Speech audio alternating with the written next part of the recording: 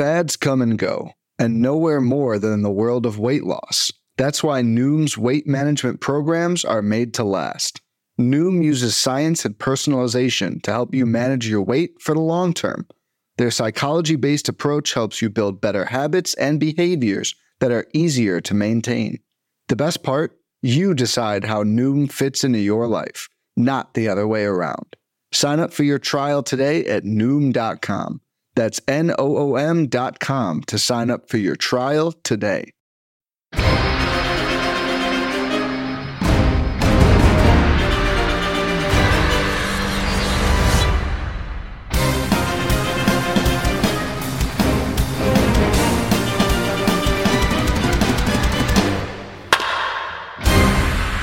What is up? Welcome to episode number 392 of On the Corner, the official PitcherList.com podcast. I'm your host, Alex Fast, joined as always by the secretive Nick Pollock. Nick, how you doing? Not too bad, Fast. What is happening? Why am I secretive?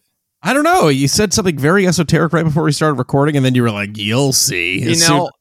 Good, because I know if I say it, I thought you were going to say something else as the introduction for me, and I wasn't looking forward to it. So was it about Reed Detmers? Okay. it's not even. Hi, everyone. We're back to normal schedule. It's Monday nights. We're recording this. It's glad to be here. Fast has a wonderful haircut. He's drinking what looks like a shake. No. I have a nice. I have to get my iced coffee for you, and I feel like I feel like an extra from There Will Be Blood today. I feel like that's what I've abandoned my boy. I've abandoned my child. Try to get away from the mic. Hopefully that wasn't too loud for you. This is great stuff. This is what Fast also has a mustache that rivals Spencer Strider, which means it's going to be a rough podcast, guys. Well, hopefully our podcast is better than his performance today, because that was very frustrating to watch. Yeah, oh my goodness. So. Why don't we start with that? I mean, obviously we're going to talk about Spencer Strider a little bit because he's the third pitcher on the list, but how much of that start were you able to watch from this morning in New York? I was watching it a little bit as we did the as I did the list, but like I'm not gonna. I don't know. Like everyone gets a bad start here and there. No, of course, like, but fine. I was thinking about this a lot. I was thinking about this in terms of Kyle Bradish. I was thinking about this in terms of Spencer Strider. It's so funny how quickly things can turn, and I do genuinely wonder. I won't say it genuinely, but I do wonder if the pitch clock has anything to do with it. The perfect example is Spencer Strider to start. Well, it's Spencer Strider to start the game, right? Dots a fastball to Brandon Nimmo, strike one. Dots a fastball to Brandon Nimmo, strike two. And you're like, oh, baby, we got another 17,000 K game coming today. And then what does he do? He throws his first slider and hangs it. Brandon Nimmo knocks it almost for a home run because of the wind, ends up getting a triple, and the inning really gets away from Strider. Right after that, he throws 30 pitches in the first.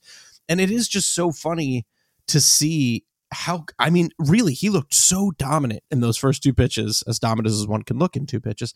Yeah, and then it just changed. That's nothing new. You know, it's not like that's true. That didn't happen before this year. That happened all the time.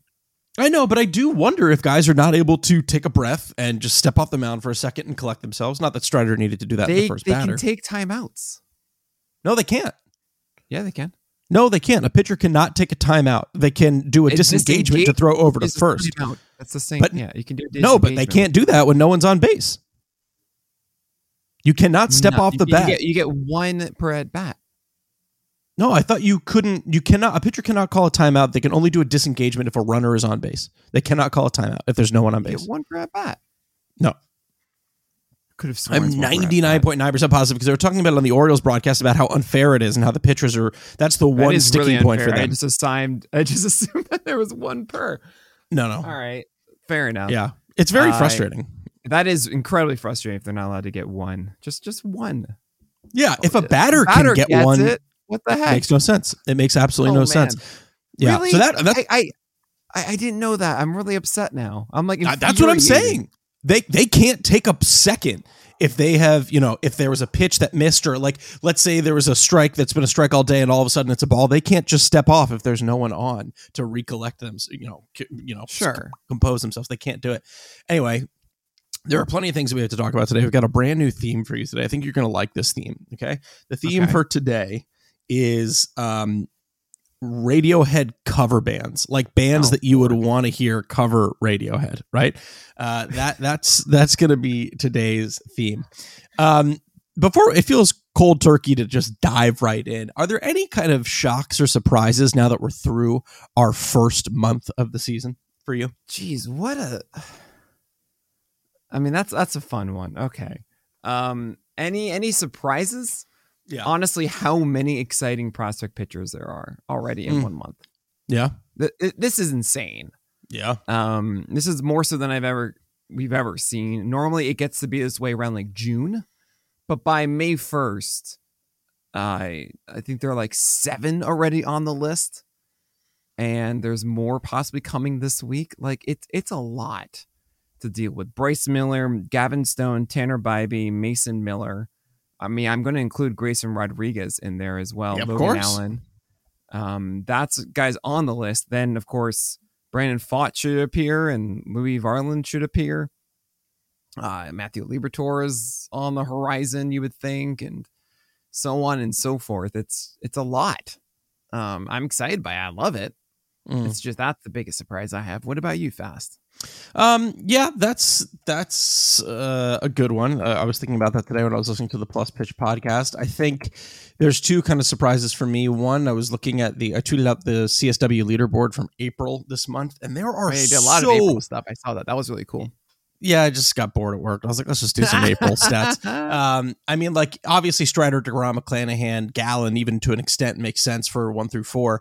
5 and 6 are Domingo Germán and Lodolo, which was kind of a surprise. I mean, to me. Lodolo isn't surprising to me. Germán, I've seen him that he's got these stretches, but he's inefficient kind of, and like when he executes it, it's great, and then the other stuff not so much. It's also the lean of the curveball, which has really helped him. The other 2 in Barrios and Gore, Mackenzie Gore, are also quite interesting. Yeah, the Barrios one, someone was sending me a DM like, why are you down on him? This is his best CSW in ages. I'm like, yeah, but it's great undulator. Yeah, exactly. The other thing that was kind of shocking to me, that we won't have to spend too long on it because it involves hitting, was the barrels per plate appearance leader. Obviously, the metric that Pitcher List has is a little more fun, but like to see the 1 through 10. Number 3 is Jake Berger. Number 4 is Brent Rooker. Number 5 is Brooks Raley. Like, Judge is not on this list. Stanton didn't qualify. Like, a majority of these guys you wouldn't have even assumed would be in the top 10. Brian Reynolds, Edmund Sosa. It's Matt Chapman at number 1, right? Yeah, Chapman is the only one over 20%. Edmundo That's Sosa, insane. excuse me. It's insane.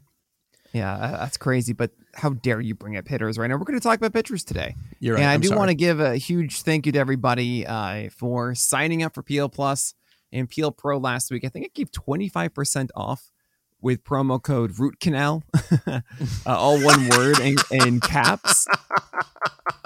So I think I've allowed it to go another week. I didn't put it in the notes, but just as a thank you for listening to the podcast this week. I know we have a general podcast promo code, but this one's better. Use this one. It's Root Canal, all caps, one word. When you sign for any Pitcher List subscription, you got to come in. I mean, seriously, we do live chats every day with the staff to make sure that your questions get answered. Ad-free website. PL Bot is getting close to me on the streaming picks, which is kind of wild.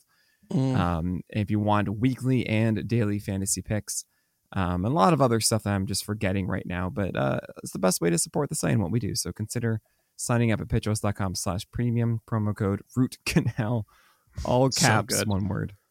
So good. That's very good. Excuse me. Very good stuff. All right. We have our theme. We have our list hot off the presses. Let's go ahead and dive on in. We're in tier 1 here, 1 through 6.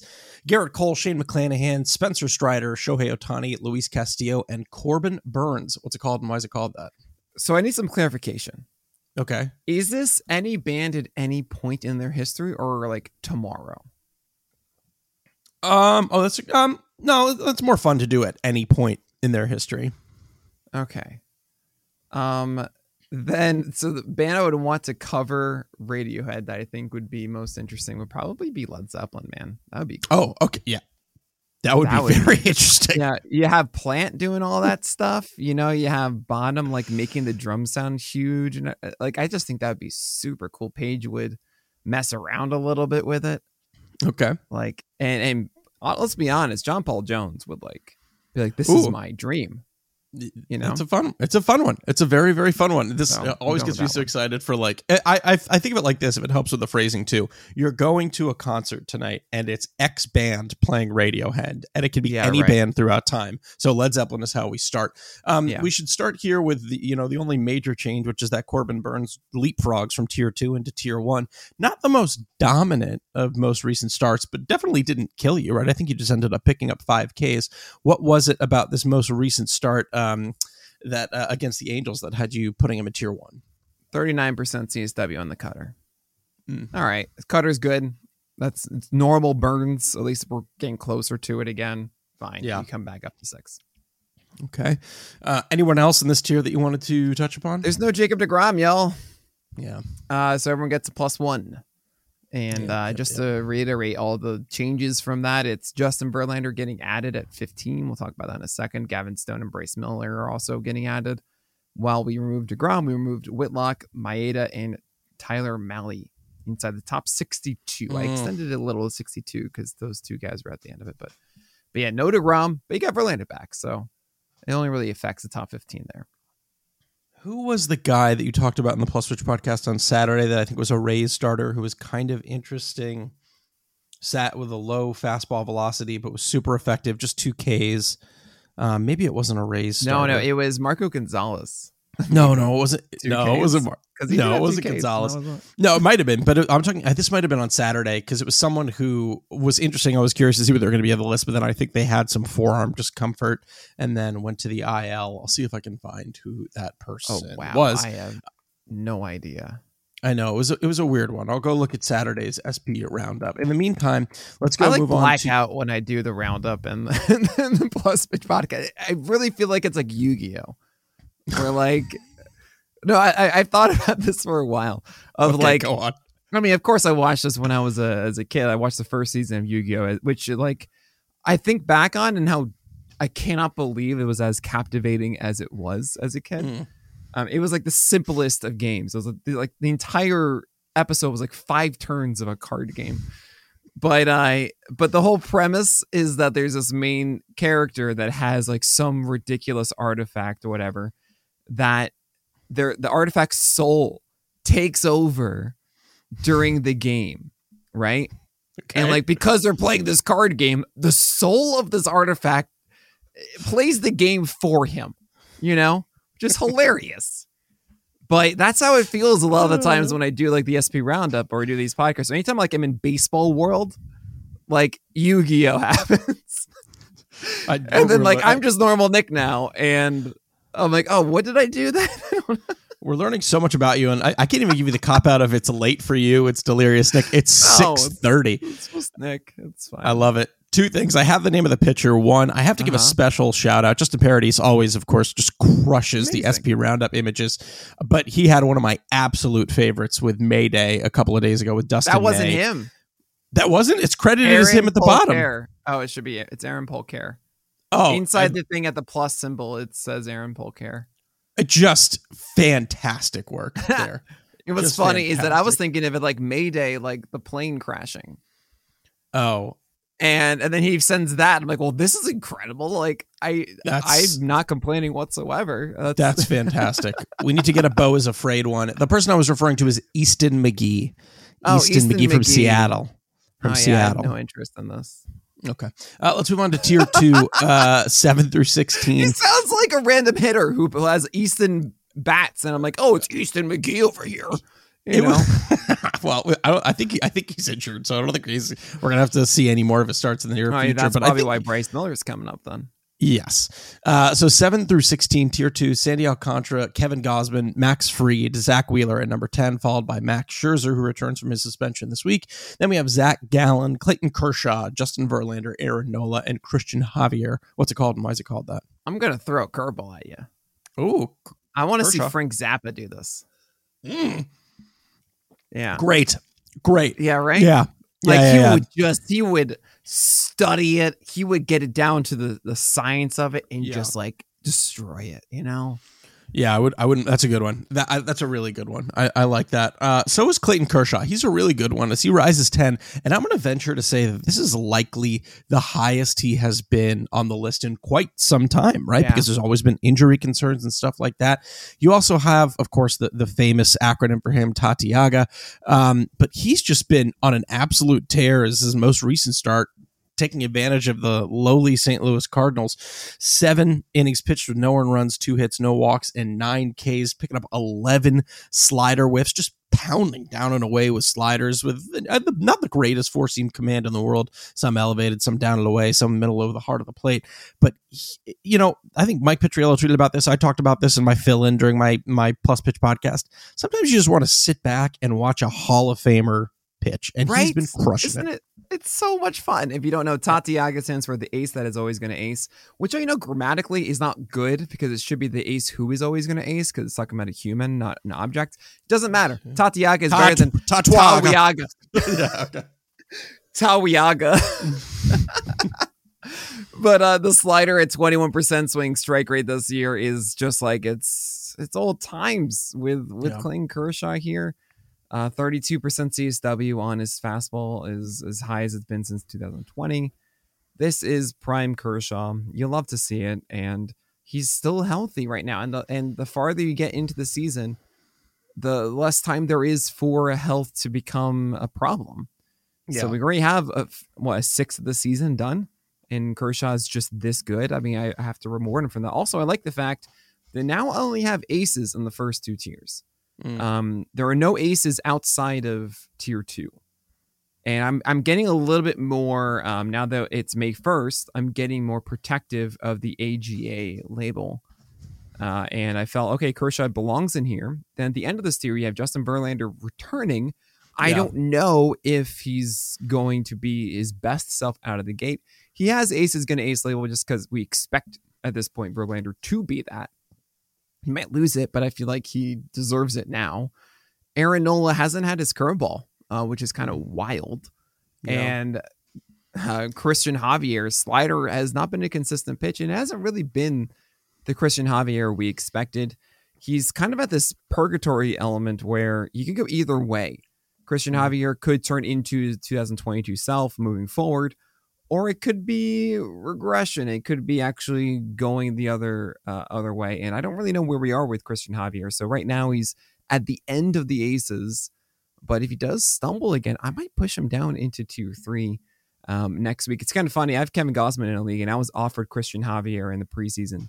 And I had Javier like 1 spot above on the list in the preseason. And I said, you know what? I'm going to hedge my bets here.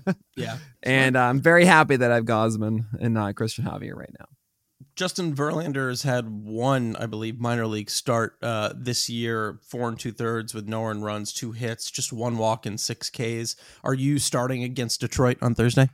I'm letting it ride. I know still ill is a thing. I mean, I know it's a thing. I made it up, but like it's Detroit, and you're having fun with Verlander, and I feel like he'll go 5 innings. Like I don't think like they start Verlander and he goes 4. It just doesn't feel like a thing that Verlander will allow himself to do. You know? Yeah. No, I'm with you. I think at this point, be fine. Yeah, I'm with you. Let's move on to tier 3 then, 17 through 26. We got Dylan Cease, Joe Ryan, Julio Urias. Number 20 is Yu Darvish, followed by Joe Musgrove, Framber Valdez, Pablo Lopez, Freddie Peralta, Sonny Gray at 25, and Jesus Luzardo at 26. What's it called, and why is it called that? Oh, this is tough because I really do want to like nail the theme. I have a lot of really fun ones that I could do. Oh man. Because we need a Y too, but letting you slip without the Y's. Without the Y's? Yeah, like we got Frank Zappa's a great answer, but not why Frank Zappa is lesser than Led Zeppelin. You know what I mean? Sure. Yeah. All right, I'm gonna be stupid. I'm gonna say Rage Against the Machine. Why? And because it's like you don't really know if they're gonna pull it off proper. Oh, but they could, and it could be great. But it could be great. 100%. Yeah. Or you could be like, really? Yeah, like, guys, that's not really what I want, you know? Sure. I mean, can Zach do the singing? I don't know. Probably not, but we'll see. Some see how songs. this goes. There's I'll say it. We're not even at our first commercial break yet, but there's not a lot of movers and shakers. We're talking just -2s. The highest riser, and I think we talked a little bit about him this week. You love to see it so much. Me? Yeah, you. Oh no, Sonny Gray's the highest riser. Oh, I'm sorry. Yeah, well, Joe Ryan was the one that you were really in on. I mean, we were both on, but you were more so with Joe Ryan in the preseason. He was my boy. He was my boy. I'm very excited to see him doing well. But no, I didn't want to go in and gloat. I wanted to talk about Sonny Gray because I think. Thank you. Sonny Gray is very interesting, right? And I again, I'm not like people should be listening to the Plus Pitch podcast. I'm not here trying to regurgitate, but as I was driving home today, I was thinking to myself, oh, I wonder if this should happen. And then you said it. And it's very funny to me because it felt like we were simpatico here. I wonder if now is the time to sell high on Sonny Gray. I kind of think so. I kind of think so as well. And just because we have seen stretches of dominance from Sonny Gray, and the curveball has just been, to use that Gen Z term, it's been lit. Right? Sorry, it just turned into even more of a dad. You know you're old when you say these things and you know it's wrong. Yeah, exactly. Like, you can't possibly say and feel like this is normal. This is good. I can't take myself seriously, but like, yeah, Sonny Gray's pretty lit. No, I can't do that. He is giving whiffs. I don't know what you would say. So now might be the time to kind of, I don't know, see what you can get if you're short a hitter or something from him. With that said, yeah, maybe this does kind of sustain. But between what is, injury concerns for Sonny Gray and the fact that he could theoretically lose this curveball and doesn't really have a heater that he could, always rely on, I don't know. I can understand the logic there. So Sonny Gray is essentially doing everything right. His curveball hasn't really been a swing strike rate pitch in a while. It's been normally around like 12% swing strike rate. It's at 20% this year. Slider has been around 15, 16% the last 2 years. It's at 25% swing strike rate. Sonny Gray's sinker is at a 28% called strike rate at the moment. And then he has a cutter that he kind of flips in there, 31% CSW. He tries to expand the zone a lot with it, so 60% strike rate, but it's effective. It's limiting batters to just a 132 WOBA on it. And that's wonderful. It doesn't feel sustainable. It doesn't feel like this is going to be the guy for the year. But you say, Nick, 291 BABIP, that's sustainable. Yes, I get that. But then he hasn't let a home run. He also has a 92% left on base rate. But all of that aside, just based on how the repertoire itself is performing, Sonny Gray isn't normally this good. And it's kind of not believable for him to all of a sudden be so good across everything. So see what is available in your league. And I always suggest you deal a pitcher for a hitter and vice versa. You don't go the same position because then it's really hard to gain a lot of value. You have to muddy the waters with a currency exchange. Yeah. So definitely do that. I mean, I would heavily consider it now if you are hurting in pitching. You'd have to do another step. So you got to go like Sonny Gray to an excellent hitter back to a pitcher. But yeah, I think this is the time.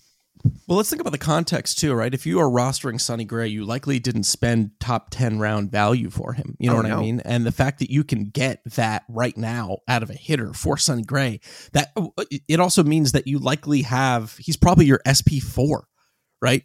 So go ahead. Well, then of course you lost Woodruff and DeGrom now.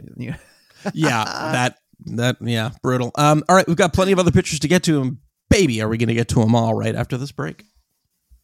When it comes to weight management, we tend to put our focus on what we eat, but Noom's approach puts the focus on why we eat, and that's a game changer.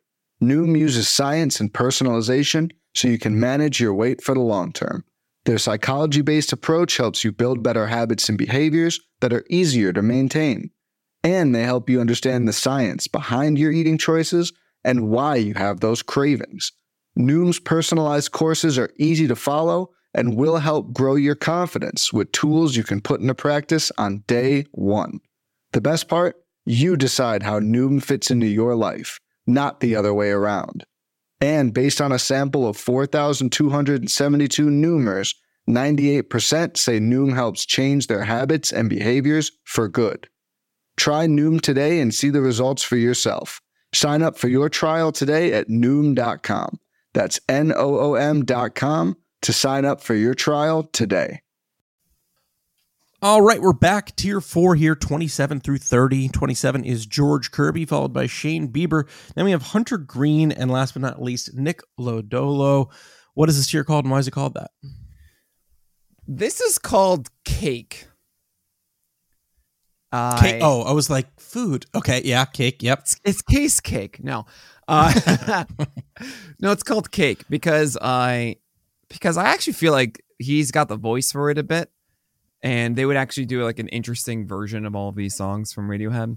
Mm-hmm. But I also remember distinctly when I was a kid, my mom was a real estate broker with Corcoran for years. And I would sometimes get these gigs where I would be the welcomer, like the real estate agents up in the apartment.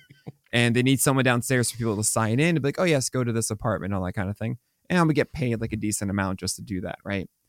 And I remember there was one guy I did it for who told me that the previous night he was a little bit late because he went and saw Cake the night before. And I was like, oh, what was interesting about it? I was like, well, the thing is, they took an hour and a half to get on stage, and then they played 6 songs and called it a night. Oh, my goodness. And that could happen with all of these guys. With these 4 of like George Kirby, Shane Bieber, Hunter Green, and Nick Lodolo. I don't think so. I think I honestly really wrestled with this because I feel like George Kirby could conceivably be in tier 3, but he's not. I don't really believe that he has that top 20 potential without those secondaries being big whiff pitches. But I think he is better than the other 3 in this one, much more stable. So he's in this like weird like solo tier almost. But then there's like Shane Bieber who, hi, where's your slider? That's like the one good thing you have, and you're not good at it right now. And maybe Shane Bieber has like a 21% K rate this year. What's going on? Meanwhile, Hunter Green and Nick Lodolo, how many wins you're going to get? What are the ratios going to look like? But we know the strikeouts are there. So it's cake. I want to talk a little bit more about Nick Lodolo because I don't know. I was really kind of hoping that this A's start was going to be the one where we were like, he's fine. The issues were command based, or they were just, good teams taking advantage in Great American Ballpark. And while it wasn't the worst start ever, right? 5 innings, 3 earned runs, 5 hits, no walks, and 7 Ks. It was just 70 pitches, which is very odd to me that they did not let him go back out for the 6th inning. That is strange. Sure. That speaks to me that they are maybe a little concerned about third time through the order with him right now, or maybe they wanted to have him end on a positive note. But I don't know. I mean, he picked up 16 whiffs. That's great. That's what you want to see. The command to me still just doesn't feel like it's there. He picked up 9 whiffs on the curveball, but even in watching that start, it didn't feel like he was having the curveball go where he wanted it to go. He's going to get the White Sox next, which is really nice because it's another offense and clubhouse that seems to just be imploding before our very eyes. But I don't know. Talk me off a ledge here with Nick Lodolo. 40% CSW in that start fast. Over 40% CSW on both the 4-seamer and curveball in that start against Oakland. Yeah. I mean, I feel like that's all I need to say. Sure, he gave you 1 extra earned run than you would have been happy about, but it was a 1 whip with 7 Ks in 5 innings. Like, Nick Lodolo was pretty dang good in that one. And I'm with you that necessarily the command isn't as perfect as we want from him. He's not someone that I feel as if he goes out there and is precise. But he's also in his sophomore season, and he clearly has some legitimate stuff in his repertoire that he's going to give you a ton of strikeouts this year. I mean, he has a 30% K rate right now. Yeah. 30% Nick Lodolo does. 6% walk rate, too. 10th best CSW in the majors at 33% does Nick Lodolo have. So, I mean, this is going to get better for Nick Lodolo. You see the whole season. Everyone's going to be like, Nick, he has a 6.16 ERA and a 173 whip. Fine. I mean, I'm going to play the BABIP game for a second at a 456 and a 211 homer per 9. 238 homer per 9, which those 2 things are not going to stick around. But Great American Ballpark, come on, like that. So Nick Lodolo, I think, has the skill set to get much better than he is. And yeah, just stick with this. I mean, he clearly is going to help your teams more than hurt them. I would really I want to see if I can reach out to anyone that we know who might be able to provide an answer, because I'm not seeing anything in my quick search about why he was pulled at 70 pitches, because he's gone over 103 starts. He hit 86. Maybe that's why. Maybe they're like, you know what, we want to just slow it down for one. Maybe it was 86 against Texas though in the start before because he was getting hammered. But I don't know. Usually he's averaging around like the Bud Lights. I guess I don't know. Yeah, exactly. All right. Any other people on this tiny little baby tier that you want to hit upon before we move on to the next? Get him out of here. All right, let's go to tier 5, 31 through 41. We're talking Nestor Cortez, Drew Rasmussen, Logan Gilbert, Logan Webb. Number 35 is Nathan Eovaldi. Number 36 is Hunter Brown, followed by Lance Lynn, Charlie Morton, Justin Steele, Jordan Montgomery, and Chris Bassett. What's it called, and why is it called that? Oh man, I forgot the name of them. Oh, it's fine. I had a really good one. I forgot. This is gonna be so stupid. Oh, I'll save that for tier 6. That's fine. That's such a dumb one. I'm gonna go with Miley Cyrus. Okay, because we know Miley Cyrus is capable of like Jolene. To me, Jolene is peak Miley Cyrus for me. Sure. I can maybe 2 other songs like Party in the USA and Wrecking Ball, and that's it. That's all I've got of Miley Cyrus. So I'm completely basing this off of Jolene. And like, you give me an outdoor concert like Jolene for Miley Cyrus doing Radiohead, you know there is a ton of upside there. Sure. Yeah. Okay. So yeah, but there are going to be songs you just kind of like, that's not it. Fair enough. Yeah, that's a perfect 50-50 split because that's kind of been the theme with Drew Rasmussen so far to start the year, who falls for, right? Where there have been starts where we're like, oh, baby, Drew Rasmussen's looking good. And then he gets, was it the Nationals who he struggled against a little bit? White Sox. The White Sox, but before that, the White Sox was the most recent one, but there was another start earlier. I know the Astros kind of dinged him a little bit in that one rough inning. The Reds, you thinking of? No. Jays and Astros dinged him up, and then the White Sox was the other one. He did well against the Nationals and the Athletics. Oh, okay. Yeah. Maybe I'm just misremembering. But yeah, I mean, just 3 Ks again, 97 pitches to get through 5 innings. You know, obviously, it seems like the Rays rarely are going to let him go into the 6th anyway. Just looking at his pitch counts, it cracks me up. He hit the 6th in his first start of the season against the Nationals, 66 pitches. He went 7 innings in his second start, just 83 pitches. He went over 95 once, and that was this most recent start where it took him 97 pitches, like I said, to get through 5 innings pitched. It's just kind of been a seesaw for him and really not, as consistent as you would like to see to start the year. Absolutely. At the same time, he's 4th best in PLV among all starting pitchers. So I have to think that, in each of these starts that went poorly for Rasmussen, it was at least a 440 BABIP, and it just didn't go his way. And that's just what I need to lean on here. For Rasmussen, I feel like it's too good of a situation that you have to keep going with him. I mean, I feel like this is how it is for Nestor Cortez, Rasmussen, Logan Gilbert, and Logan Webb. I didn't really know what to do with them. There's a part of me that really wanted to just take them and shove them like to 50. But then I was thought, you know what? I can't quite do it right now. They're all going through some little rough patches, but Nestor Cortez should be better than he has been. I know the slider wasn't there for him yesterday. He only got 1 out of 44 whiffs against the Rangers. Fine on that fastball, but Nestor Cortez should be better than that. Logan Webb, yeah, he's going to allow a fair amount of hits, but he's generally going to be a productive starter. Same for Logan Gilbert. Like, these guys are still going to be rostered on all your 12 teamers. You're going to roll with this, and it should be much better than your average guy on the wire. But yeah, I'm a little annoyed by them. And I guarantee you that there are guys underneath them in this tier that are going to leapfrog them in future weeks. But all of them have their problems. All of them have their warts. So I'm at least going to go with the guys, those 4 that have a history of success, who generally should be much better than they have been. At the moment, only 3 pitchers in baseball have a sub 1.5 ERA, and one of them is Justin Steele. Like, by that's 0.01. It doesn't matter. It's still under 0.5. I don't know why it says he's 10th in ERA at the moment. We got to look into that on the player page. Well, no, qualified is different. So qualified for us is top 200 starting pitchers of batters faced. Not the traditional qualified, because let's be honest, traditional qualified by the end of the year is only 160 innings or 162. And that's not really relevant for people using these stats a lot. So that's why there's a little bit of confusion. While he is one of few with a sub 1.5 There ERA, it is. he does have the larger disparity between that and his FIP. He's getting you what you need, right? He's keeping the walks under control, which is nice, right? So far, he's brought the walk rate down almost 2 full ticks. It's still not great. It's at 8%, but it's better than what we've seen. A sub 1 whip from him, but a 239 BABIP with an 85% left on base rate to start the year. Is this another kind of prime sell high candidate? I think so. There are a lot of people. I think actually the first thing I put out, it's always interesting seeing the tweets right after I put out the list. Because I know everyone who tweets it did not read the notes. So I got one that said like, why did Cobb drop? I'm like, it's in the note.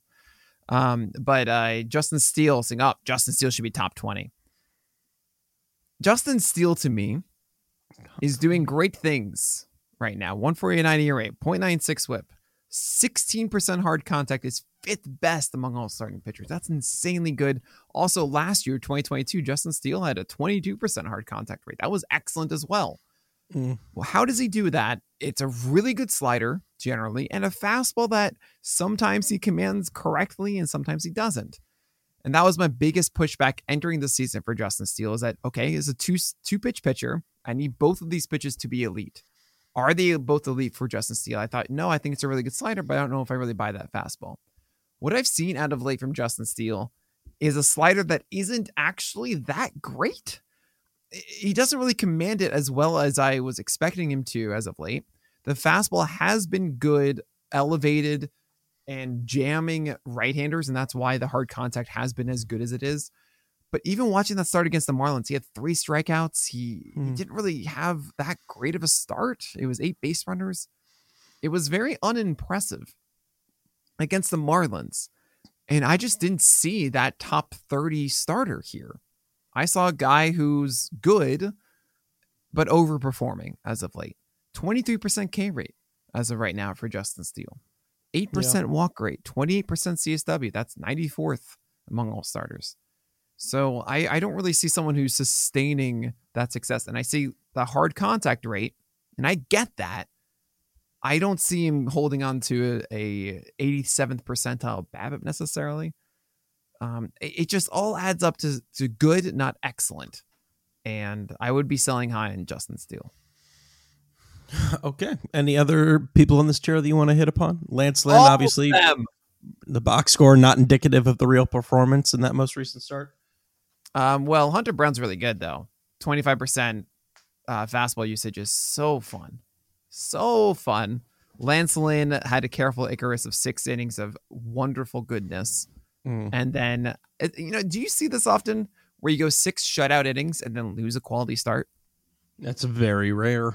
Yeah, and that happened to Lance Lynn because he's on the White Sox. What else is going to happen? That bullpen. I actually really, really like Lance Lynn moving forward. We saw this last year where he came back and from injury, started the season, had like 6 really rough starts. Everyone was like, oh, what have I done? And then was just dominant after. I think we're starting to see that from Lance Lynn. But yeah, I mean, Charlie Morton's looking good. Curveball's great. So good stuff here. Let's go to tier 6 then, 42 through 50. Number 42, Reed Detmers. Then we have Tanner Bybee, Logan Allen, Grayson Rodriguez at number 45, Mason Miller at 46, followed by Andrew Heaney, Lucas Giolito, Chris Sale, and Luis Garcia. What's it called and why is it called that? Oh, man. You said he had one for tier 6. I did, but it's so wrong, so I'm not doing it. Okay. It just isn't the right, it's not the right call, Fast. I have to do it for something. Fine, I'm going to do it anyway. It doesn't matter. I'm taking it all back. It's going to be the AC/DC tier. Okay. Because it's fun. They just, it's like AC/DC goes up and does Radiohead, and you're not sure this is going to work. But you're like, heck yeah, I'm going to go and see AC/DC perform Radiohead. Yeah, exactly. You're just going to get hammered and go see this. That makes a lot of sense. It's all these young guys. Like, it's all the young ones who I believe in. And we were talking about it before with the prospects. I see all of them, and there's a reason why we're hyped about them. There's some that have come up that I'm just like, yeah, I don't really care that much because I don't really think that they're that talented. But no, Tanner Bybee, Logan Allen, Grayson Rodriguez, Mason Miller, these are legitimate pitchers. Yeah. And it's not like they're going to have their moment now and then we're going to forget about them for 2024 and 2025. Like, no. these are names we're going to know for a while now. Yeah. And Reed Detmers is actually younger than a lot of them. Hmm. And he's going through his adversity a little bit this year, where I think actually the stuff, though, is really good. Slider is much better than it was last year. Like, remember last season, Reed Detmers was struggling a bit to start the year, and they had to go to the minors and recuperate. Yep. This is a different pitcher. Sliders has tons of CSW. The four-seamer is elevated as it should. It's increased velocity. I really think that we're like 1 or 2 starts away from just, boom, there he goes off into the sunset. Or not in this, whatever, to the end of the year, not ending. Yeah, I hear what you're saying. To the pina coladas on the beach, or whatever you want.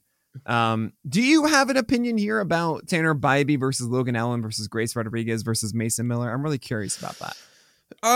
You're right. I mean, I think it's a great point that the stuff is all there, right? So I think a lot of it is then going to come down to a few things. Who's going to get the opportunities, right? I can understand the logic of putting Bybee and Allen here, right? But you have absolutely no idea what's going to happen when Mackenzie Gore and Aaron Savale come back. You just don't know. You mean Tristan McKenzie? What did I say? Mackenzie Gore. It's Mackenzie like it's Gore, now and later, so, right? Or whatever. Yeah, Tristan McKenzie Gore. If that's the answer on Jeopardy tonight, wow.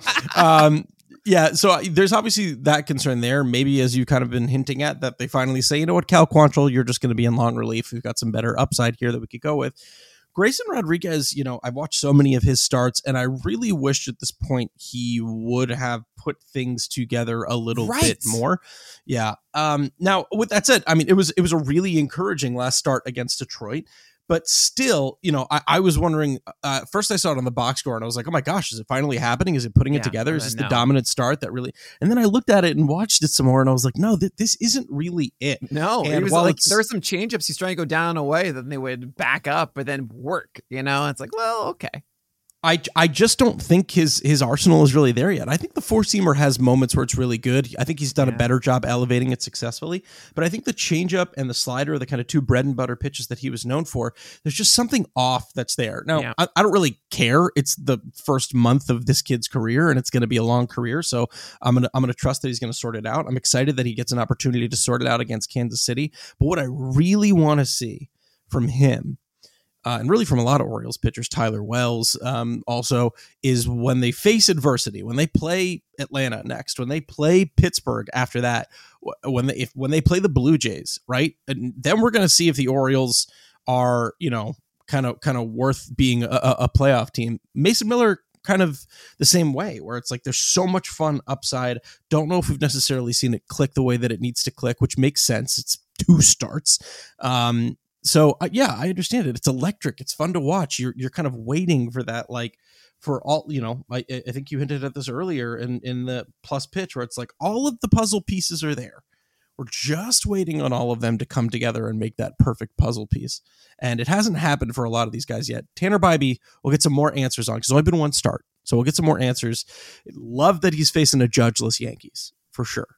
Oh yeah. Like love that he can kind of take that a little bit easier too. But yeah, so and then love lastly, a judge-free space, Exactly. Yeah, it could just be you. Logan Allen can't really judge off his last start against Boston because it was just like such awful conditions. But it was disgusting.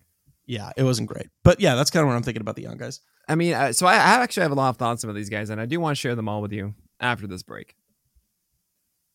So a lot of the things that you're mentioning, I'm with completely, and I think it's so important for everybody to grasp that in tier 6 here is really where we start getting hazy on how much value you get out of starting pitchers. And you're going to see a lot of names like, no, I would like to have those in my 12 team or something. Of course you would. I get that. And you'd also want to have all these prospect pitchers too. But when it comes to actual like locked in value for the rest of the year, that's why the top 41 is where they are. That's why Jordan Montgomery is where he is, because you're going to get value from him for the rest of the year. Same with Chris Bassett, right? But there are other guys even in this tier at the end of it. Andrew Heaney, Lucas Giolito, Chris Sale. I don't know how much they're going to help you moving forward. I believe in them, but it's also, you can definitely see worlds. It's July and you're like, I don't have these guys on my team right now. I just can't do this. And you can say that about tier 7 and tier 8 and tier 9 and so on and so forth. And where that moment is very much different for everybody, depending on the league that you're in. And it makes it really tough doing the list because I'm trying to gauge where those cliffs are appropriately. But if I don't put Tanner Bybee and Logan Allen and Grayson Rodriguez and Mason Miller here, you don't get them in your leagues. And these are guys that theoretically it could be August and all of them are like top 30. That's how good they are. That's how good potentially they are, which is not something I can say about the heavy majority of the guys after, even the next 20. So it's really difficult for me to put them in the exact right spot. And in many ways, I could be looking back on this with regret, saying, man, I really just jumped in too much on Tanner Bybee. I didn't really weigh in enough that how the Guardians are going to treat it when everybody is healthy. And maybe Logan Allen and Tanner Bybee are not on the rotation anymore. And look, you had a roster spot and you wasted it. And you could have had someone else. Absolutely. I love the fact that Tanner Bybee has 5 pitches. And he has 4 of them that he throws for strikes. And he has a fastball also that theoretically could be much better than we saw in his debut. I love that Logan Allen was allowed to go and get that final out against Rafael Devers as he went over 100 pitches. And he has 3 pitches in that mix. And even though it's not an overwhelming fastball, it's a well-commanded fastball and a really nice slider and a good changeup. I like the fact that Mason Miller has one of the most overwhelming fastballs I've seen in ages. This is one of those heaters that you watch and you make a sound every single time. And I know everyone wants to give me all the reasons why Mason Miller doesn't belong up here, saying, oh, it's on the A's, you're not going to get wins. Oh, he hasn't thrown a lot of innings, thus he's not going to throw tons of innings later on this year, which is I've tried to refute as much as I possibly can. But 120 innings, let's just say, it shouldn't be 80. It doesn't work like that. Oh, we don't know much about him. Or, oh, he can't necessarily throw strikes. I disagree with that. It's not Matt Brash. This is not a Matt Brash situation of stuff plus loving it and then the command is so bad. His fastball command is much better than Matt Brash's fastball command, and his stuff is rooted in a heater, not a breaking ball. When your best pitch is a fastball, it's a lot more believable for you to be instantly successful. I remember this time last year, everything we're saying about Mason Miller, we were saying about Spencer Strider. It's very easy for us to forget this. But this time last year, I think Spencer Strider just started to become a starting pitcher. And we were like, he's electric. He doesn't know where it's going with his fastball. Sure. We don't know how many innings he's going to get. All of this stuff. Yeah. And Spencer Strider was Spencer Strider. And we knew how good the fastball was from a stuff perspective. We knew that it was just overwhelming pitch, but we didn't know the rest. Now, he had the benefit of pitching for Atlanta, which is wins and also a good defense behind him. But Mason Miller is so, I mean, you know this. It's incredible. So, exactly what you were saying about Grayson Rodriguez is the same feelings I have of like, I don't know what we're going to get from him. I don't know when he's going to put that together. One thing that I really like that you said is when a prospect pitcher comes up and he has some success and then he goes to his first thing of adversity, when he succeeds after, that is a more tangible level of success. The second stretch of dominance is the one that usually sticks. So I'm looking forward to that for some of these guys. When I see that first bump in the road, that valley, there's a part of me that gets a little excited. Sure. Because I know when he comes out of it, he's going to be better for it, right? What is development without failure? So I'm excited for all of it. I am in some ways favoring July, August, September more than I am now, which is likely a fault of mine. But this is why this ranking is here. And I've gotten so many questions. Oh my God, I'm sure you have too, about like, where do I rank all these prospect guys? What order do you put them in? Gavin Stone, where do you see in this? Gavin Stone has a really good changeup, from my understanding, and his fastball isn't as good. I don't know how the Dodgers are also going to use him. Are they just going to get rid of Thor now? What's going on? And then there's also Bryce Miller, who apparently has an overwhelming fastball and does not know where it's going, but that's also maybe in the Mason Miller category. So maybe I'm putting Bryce with Mason, and that's a better scenario with the Mariners because they actually do need that starter for a longer amount of time. So I don't know. I have no idea how these prospects are going to go, but you got to stash them. Yeah. You got to do it. It's just that in 2 weeks, it'll be so much clearer and you'll have the power of being able to have these or not and make those decisions. So you got to do it. Rant over. Let's go to the next tier. Also, Luis Garcia is throwing like 20% fastballs now, and it's awesome. So that's cool. Tier 7, 51 through 56. Like an hour and a half on that tier, but I dug it. Blake Snell at 51. Alek Manoah falls 17 to 52. Gavin Stone, here he is at 53. Then Marcus Stroman, Dustin May, and finally Kyle Wright at 56. What's it called? Why is it called that? Oh, this is Muse. This is the Muse. Because, it's you see them, you go, yeah, this is going to be a good show. But they might take a little bit to warm up to you as they do their thing.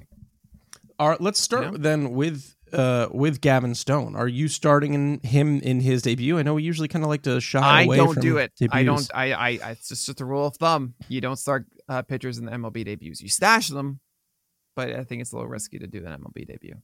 I think the only team I'm willing to not do that for is the Cleveland Guardians. I think they're the only team where I do not care if it's a debut. I'll do it. You've been mentioning this. Yeah, they from what I've heard, I remember hearing that they prepare prospects better than, or pitchers from the transition from the minors to the major leagues better than any other team. And if I recall correctly, it was because they were providing them with the same information. So the information they were getting on hitters was the same in AAA as it was in at the bigs, and I kind of like that transition. But I agree with you that even Gavin Stone, especially against Philly, that's going to have Bryce Harper back, which is a miracle. Did you see? I just saw a absolutely hilarious tweet that within the span, the last, what was it? It was like the last time the White Sox had a 2-game win streak. Bryce Harper had here it is. Since the last White Sox winning streak of 2 games or more, Bryce Harper will have had Tommy John surgery, done a full recovery and rehab, and returned to the lineup. That's unbelievable. Truly remarkable. Kyle Wright is our biggest riser on this tier as he comes up. He's close to the top 50, into the top 50 now. He's at number 56. He's only made a couple of starts here, and they haven't necessarily been the prettiest, except for this most recent one. It was just 3 innings, right? But no earned runs, 1 walk, and 6 Ks. What do you see here? Kyle Wright only went 3 innings because it was a rain out with the Mets, or at least it was a rain delay and it stalled, and it's annoying. Kyle Wright threw like 50% curveballs in that time. Kind of cool. That's the way that Kyle Wright should be pitching, because that's far and away his best offering. And if he's swing 50% as opposed to like 35% curveballs, then maybe Kyle Wright could actually be more of that 2022 self. I'm going to move on to the next tier because there's some really fun names there I want to talk about, and there aren't too many others in that tier. Tier 8, 57 through 62. Eduardo Rodriguez at 57, Jack Flaherty, followed by Graham Ashcraft, Drew Smyly, Josiah Gray, and Bryce Miller at 62. What's it called, and why is it called that? Greta Van Fleet, because a lot of them are super young. Okay. Drew Smyly and Josiah Gray are arguably the biggest shockers, not necessarily at where they are, because I understand the ranking of the mid to low 60s. It's more that I don't think we ever would have anticipated that these guys would have been this high, especially this early in the year. Josiah Gray makes sense. I think there's been a lot of discourse about, some of the tweaks that he's made, even though he did start to introduce the 4-seamer a little bit more in his most recent start, but had success with it. Yeah, which is interesting. That was actually kind of in because it was cutters instead of fastballs, and that was his worst pitch. But then fastball's been good the last 2. Better command with it, and especially with the slider and curveball down. That was really nice. That's selling me a little bit more. What about Smyly, though? I mean, he's rising up the ranks a little bit. We also, of course, saw that fantastic near-perfect game that was ended by him colliding with Yan Gomes. But even since then, I mean, a pretty good start against a dangerous team in San Diego with 5 innings pitched, 2 earned runs, 1 walk, and 4 Ks. Labored a little bit, just kind of went sinker curveball, which, isn't too uncommon. That's kind of what he's been doing the entire year, which kind of cracks me up. But what are you thinking about Drew Smyly? Do you realize he has a 3.21 ERA with a .93 WHIP and a 24.5% K rate? That's I kind just of don't know if it's smoke and mirrors, though. Okay, so this is what he did the end of last year. Blake Snell blueprint. His curveball is really, really good right now, and he keeps it down. It's a very effective pitch, 7% hard contact allowed this year. This is kind of what he does when he succeeds, and I'm kind of buying it a little bit. I mean, obviously, still matchup dependent. It's not like I'm not going to just go, cool, Drew Smyly handled the Astros. Here you go. No problem. But I'm digging it, and I think it's a good schedule ahead. I believe he gets the Marlins and the Nationals in his next 2. Not in that order. Reverse it. But I'm here for that. It's a 2-start week. go get Drew Smyly. Let's go to the next tier here real quick. Tier 9, 63 through 66, another tiny little baby tier. Bailey Ober, Patrick Sandoval, Zach Eflin, and Alex Cobb. Now, people were concerned about the Alex Cobb, and I want to push back a little bit. I understand the reasoning. I know the reasoning, right? But I do have a little bit of a pushback. Good. Well, so I'm going to tell you the theme first. Oh, yeah, go ahead. I was so excited to talk about Cobb. No. Why? Because it's a small tier, so it's just one guy. Mm. And it's kind of like they do their thing, Yeah, sure. He's going to have the talking box or whatever. He's gonna have the talk box, and it's just an hour and a half of him talking. Paranoid Android plays Radiohead. It's gonna be great. So you'll obviously be able to say why you lowered Cobb 10. I know a lot of it is because the slider usage, right? I don't know if this was the start to lower him, just because I think he didn't throw it in Mexico City because the pitches didn't break. Like Darvish was saying, everything's flat, nothing broke whatsoever. It's why everyone kind of stunk. Now, with that said, it's not as if the start before he was really going slider heavy. Right. So I understand that. He threw 4 in the previous game. I just don't know if this start makes me think. That's fair. It's really been like a tale of the slider is not a thing. Yeah. And to see 0, not even try to throw maybe 1 or 2, and 4. I mean, since the last edition of the list, here you go. Not to mention there are other guys I wanted to promote as well. You just have to me chasing this idea of Alex Cobb now having an extra pitch that is going to make a difference. No, he's still kind of a cherry bomb to me. I know he's been so successful. People be like, "Are you joking, Nick? It's a 2.43 ERA this year. How could you lower Alex Cobb?" Because it's a 1.3 WHIP essentially. I'm I don't really think that he's any different than what we've seen in previous years. I think he's still going to allow a good amount of hits. What do you know? It's a 10.6 hit per 9 thus far. And props to him. 85% left on base rate. Good job not allowing that turning into a high earned run total. But those thinking of the StatCast darling last year, that the regression coming back is going to be amazing. Yeah, no, this is the same cherry bomb Alex Cobb from previous seasons. Yeah, I mean, but we are getting the regression when it comes to the ERA, right? We are getting hurts. He has not had a single season under a 125 WHIP since 2015 or something. That is detrimental. And I hope that the ERA is better than the 3.73 that we saw last year. But I mean, I'm just treating Alex Cobb like it's normal Alex Cobb. I'm not treating him like a 2.43 Alex Cobb. I don't think that there's anything different here. I thought the slider could be. It's not. So whatever you think of Alex Cobb from last year, you do you. I think of him like this. Okay. Let's go to the next tier here, tier 10, 67 through 76. 67 is Mackenzie Gore, followed by Hayden Wisniewski.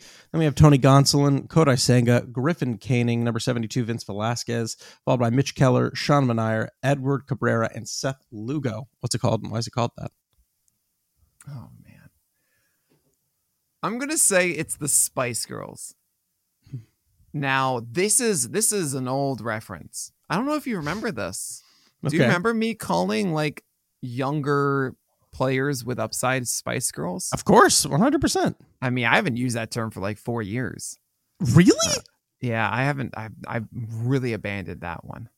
Huh. Yeah. A lot of people, I bet half of you are like, what on earth is Nick talking about? Yeah, I remember that one very well. I used to say young pitchers coming up who we didn't really know if they were going to be good or not as Spice Girls. They want to be something, right?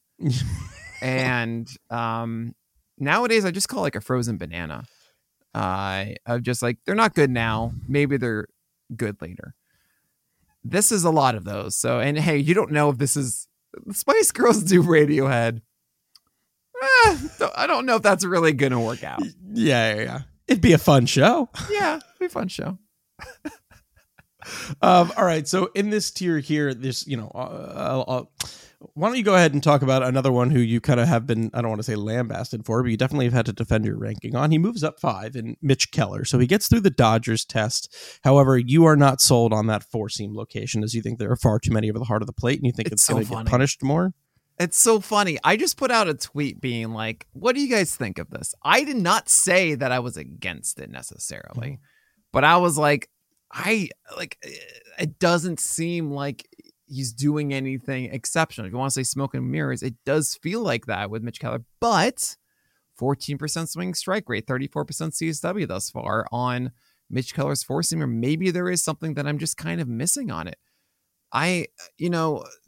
The whole thing I do here is predicated on me scouting, right? Me watching these guys and feeling like this guy is pitching well, this guy's doing this, doing that. And over the years, obviously, I've become more familiar with stats and being able to be more analytical and moving less reliant on my scouting of it. And I still watch Mitch Keller and go, oh, that worked. Okay. So often, I don't feel like he's surgical in debilitating batters.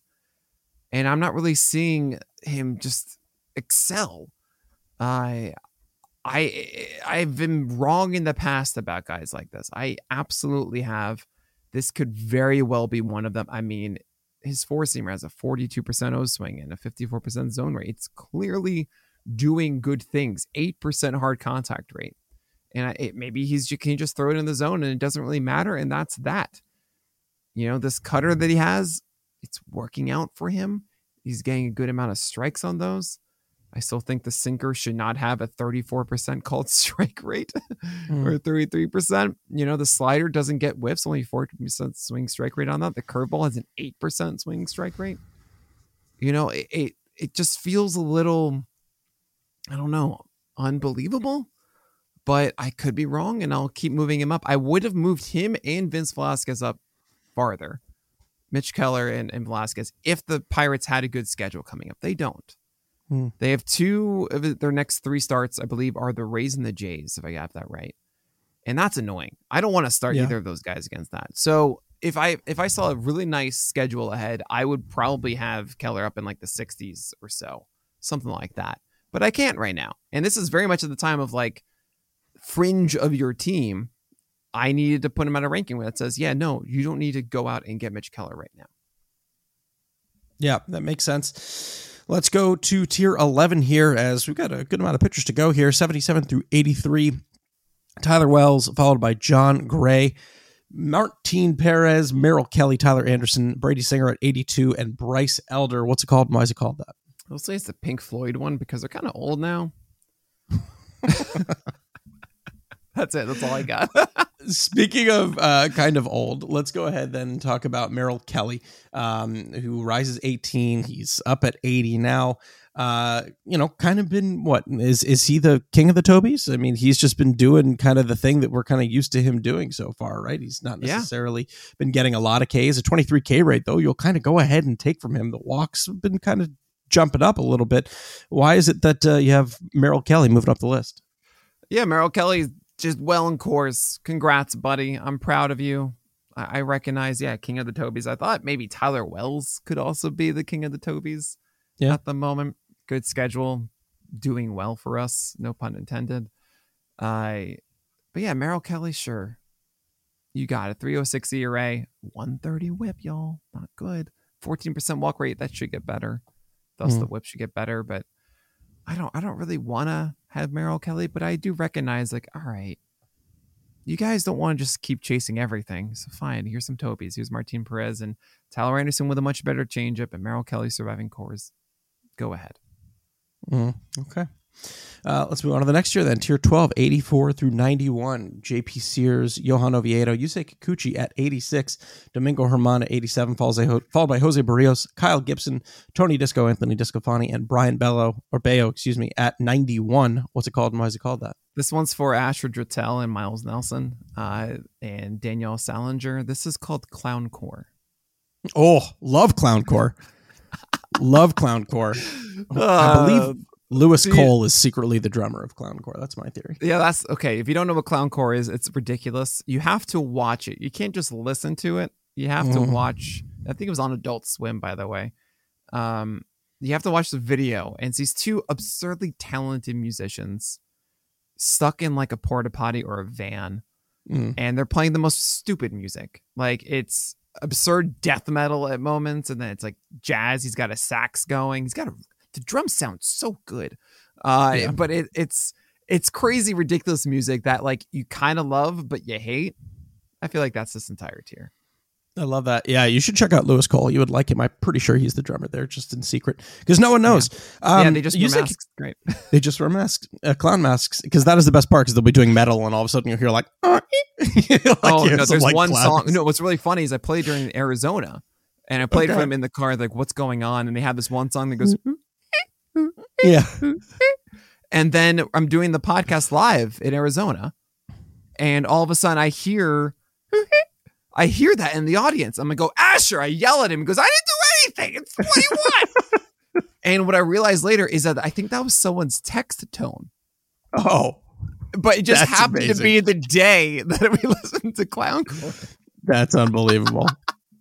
But anyway, yeah, you have JP Sears throwing good fastballs and sliders, and Johan Oviedo, who has good breaking stuff, but the command is whatever. What? That's unbelievable. That's unbelievable stuff that you're talking about. But we got to get to Yusei Kikuchi here.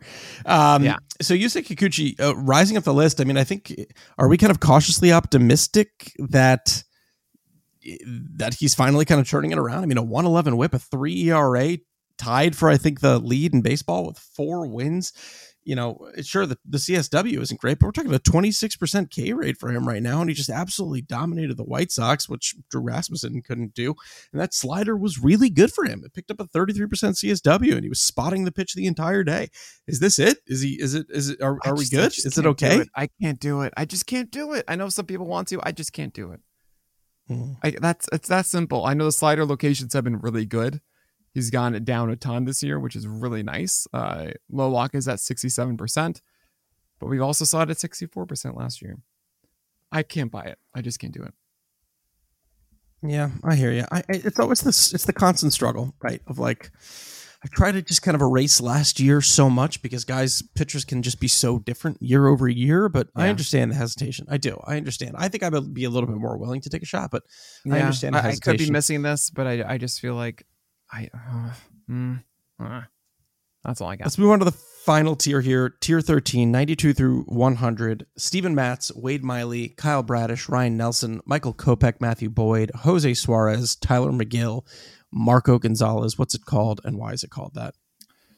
This is called the Drake tier because you really don't want to go to that show.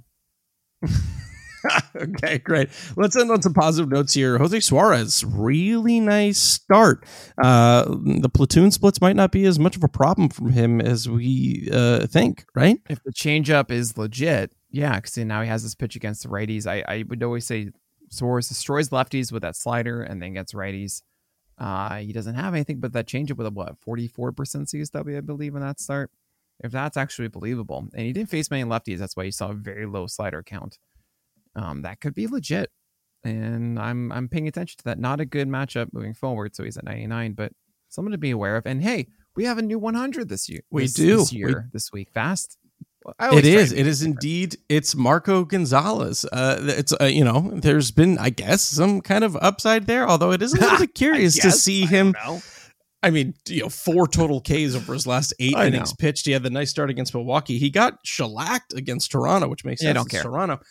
You just like that upcoming schedule for him? No, I mean, the Astros are next. But I like what he's doing with his command. He's actually getting changeups and curveballs down and really, really well. He's staying along the edges with the cutter and the fastball. I'm circling the start against the Tigers in a week from now. That might be the start for us to go after Marco Gonzalez. At 100, these aren't guys you should be rostering. I see what you're doing, Marco, and there could be a good Vargas rule ahead. Okay. I like that. All right, Nick, we did it. There's so many good games to watch right now. Mackenzie Gore off to a slow start against the Cubs, which stinks a little bit, but that's okay. It's just the first inning. I think he might have given up a 2-run bomb here. I'm trying to get down to it real quick. I can't tell. You got to show me, box score. You got to show me. Either way. Any final thoughts before we depart? Fast. We're getting close to 400 episodes. Wow. Unreal. 8 away. Isn't that nuts? Thank you all so much for following it over the years. Yeah, you guys are the best. Thanks for supporting us as well with PL Plus and PL Pro. But yeah, it's cool stuff, Fast. Beautiful stuff. That is going to do it then for episode number 392 of On the Corner, the official PitcherList.com podcast. I'm your host, Alex Fast. And I'm Nick Pollock, and we'll talk to you guys next week.